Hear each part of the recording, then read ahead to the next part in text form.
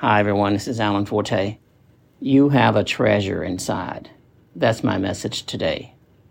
In the book of 2 Corinthians, chapter 4, verse 7, Paul speaks to us about the power that they have inside as believers.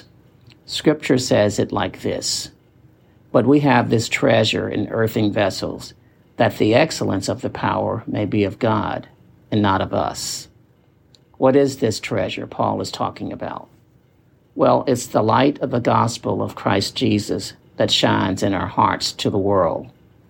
Paul is also saying to us that because we have this treasure inside, it's difficult for us to be overcome by worldly things because the life of Jesus is in our hearts and it's there to give us power to never be conquered by the things that we face in the natural.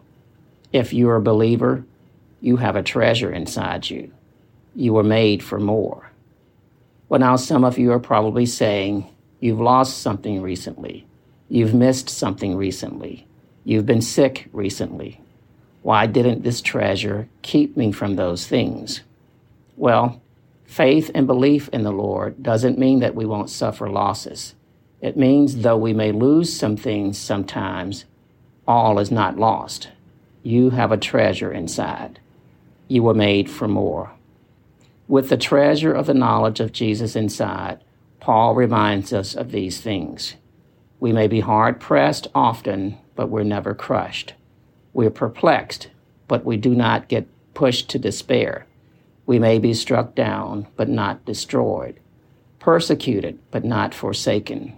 We live so that we may die, so that the life of Jesus may be manifested in the death of our bodies. You have a treasure inside. You were made for more. So, since you're a believer, let this mindset be fully in you in all ways.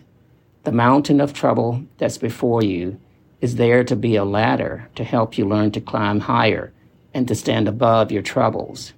The wall of resistance is before you to help you learn to climb over the obstacles that keep you outside where you belong.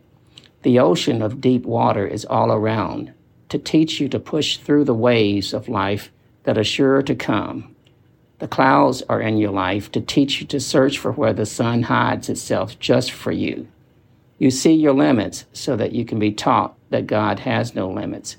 You see your troubles so that you can learn to appreciate all that you have. Sickness is a part of your life so that you learn to love and appreciate the health of life.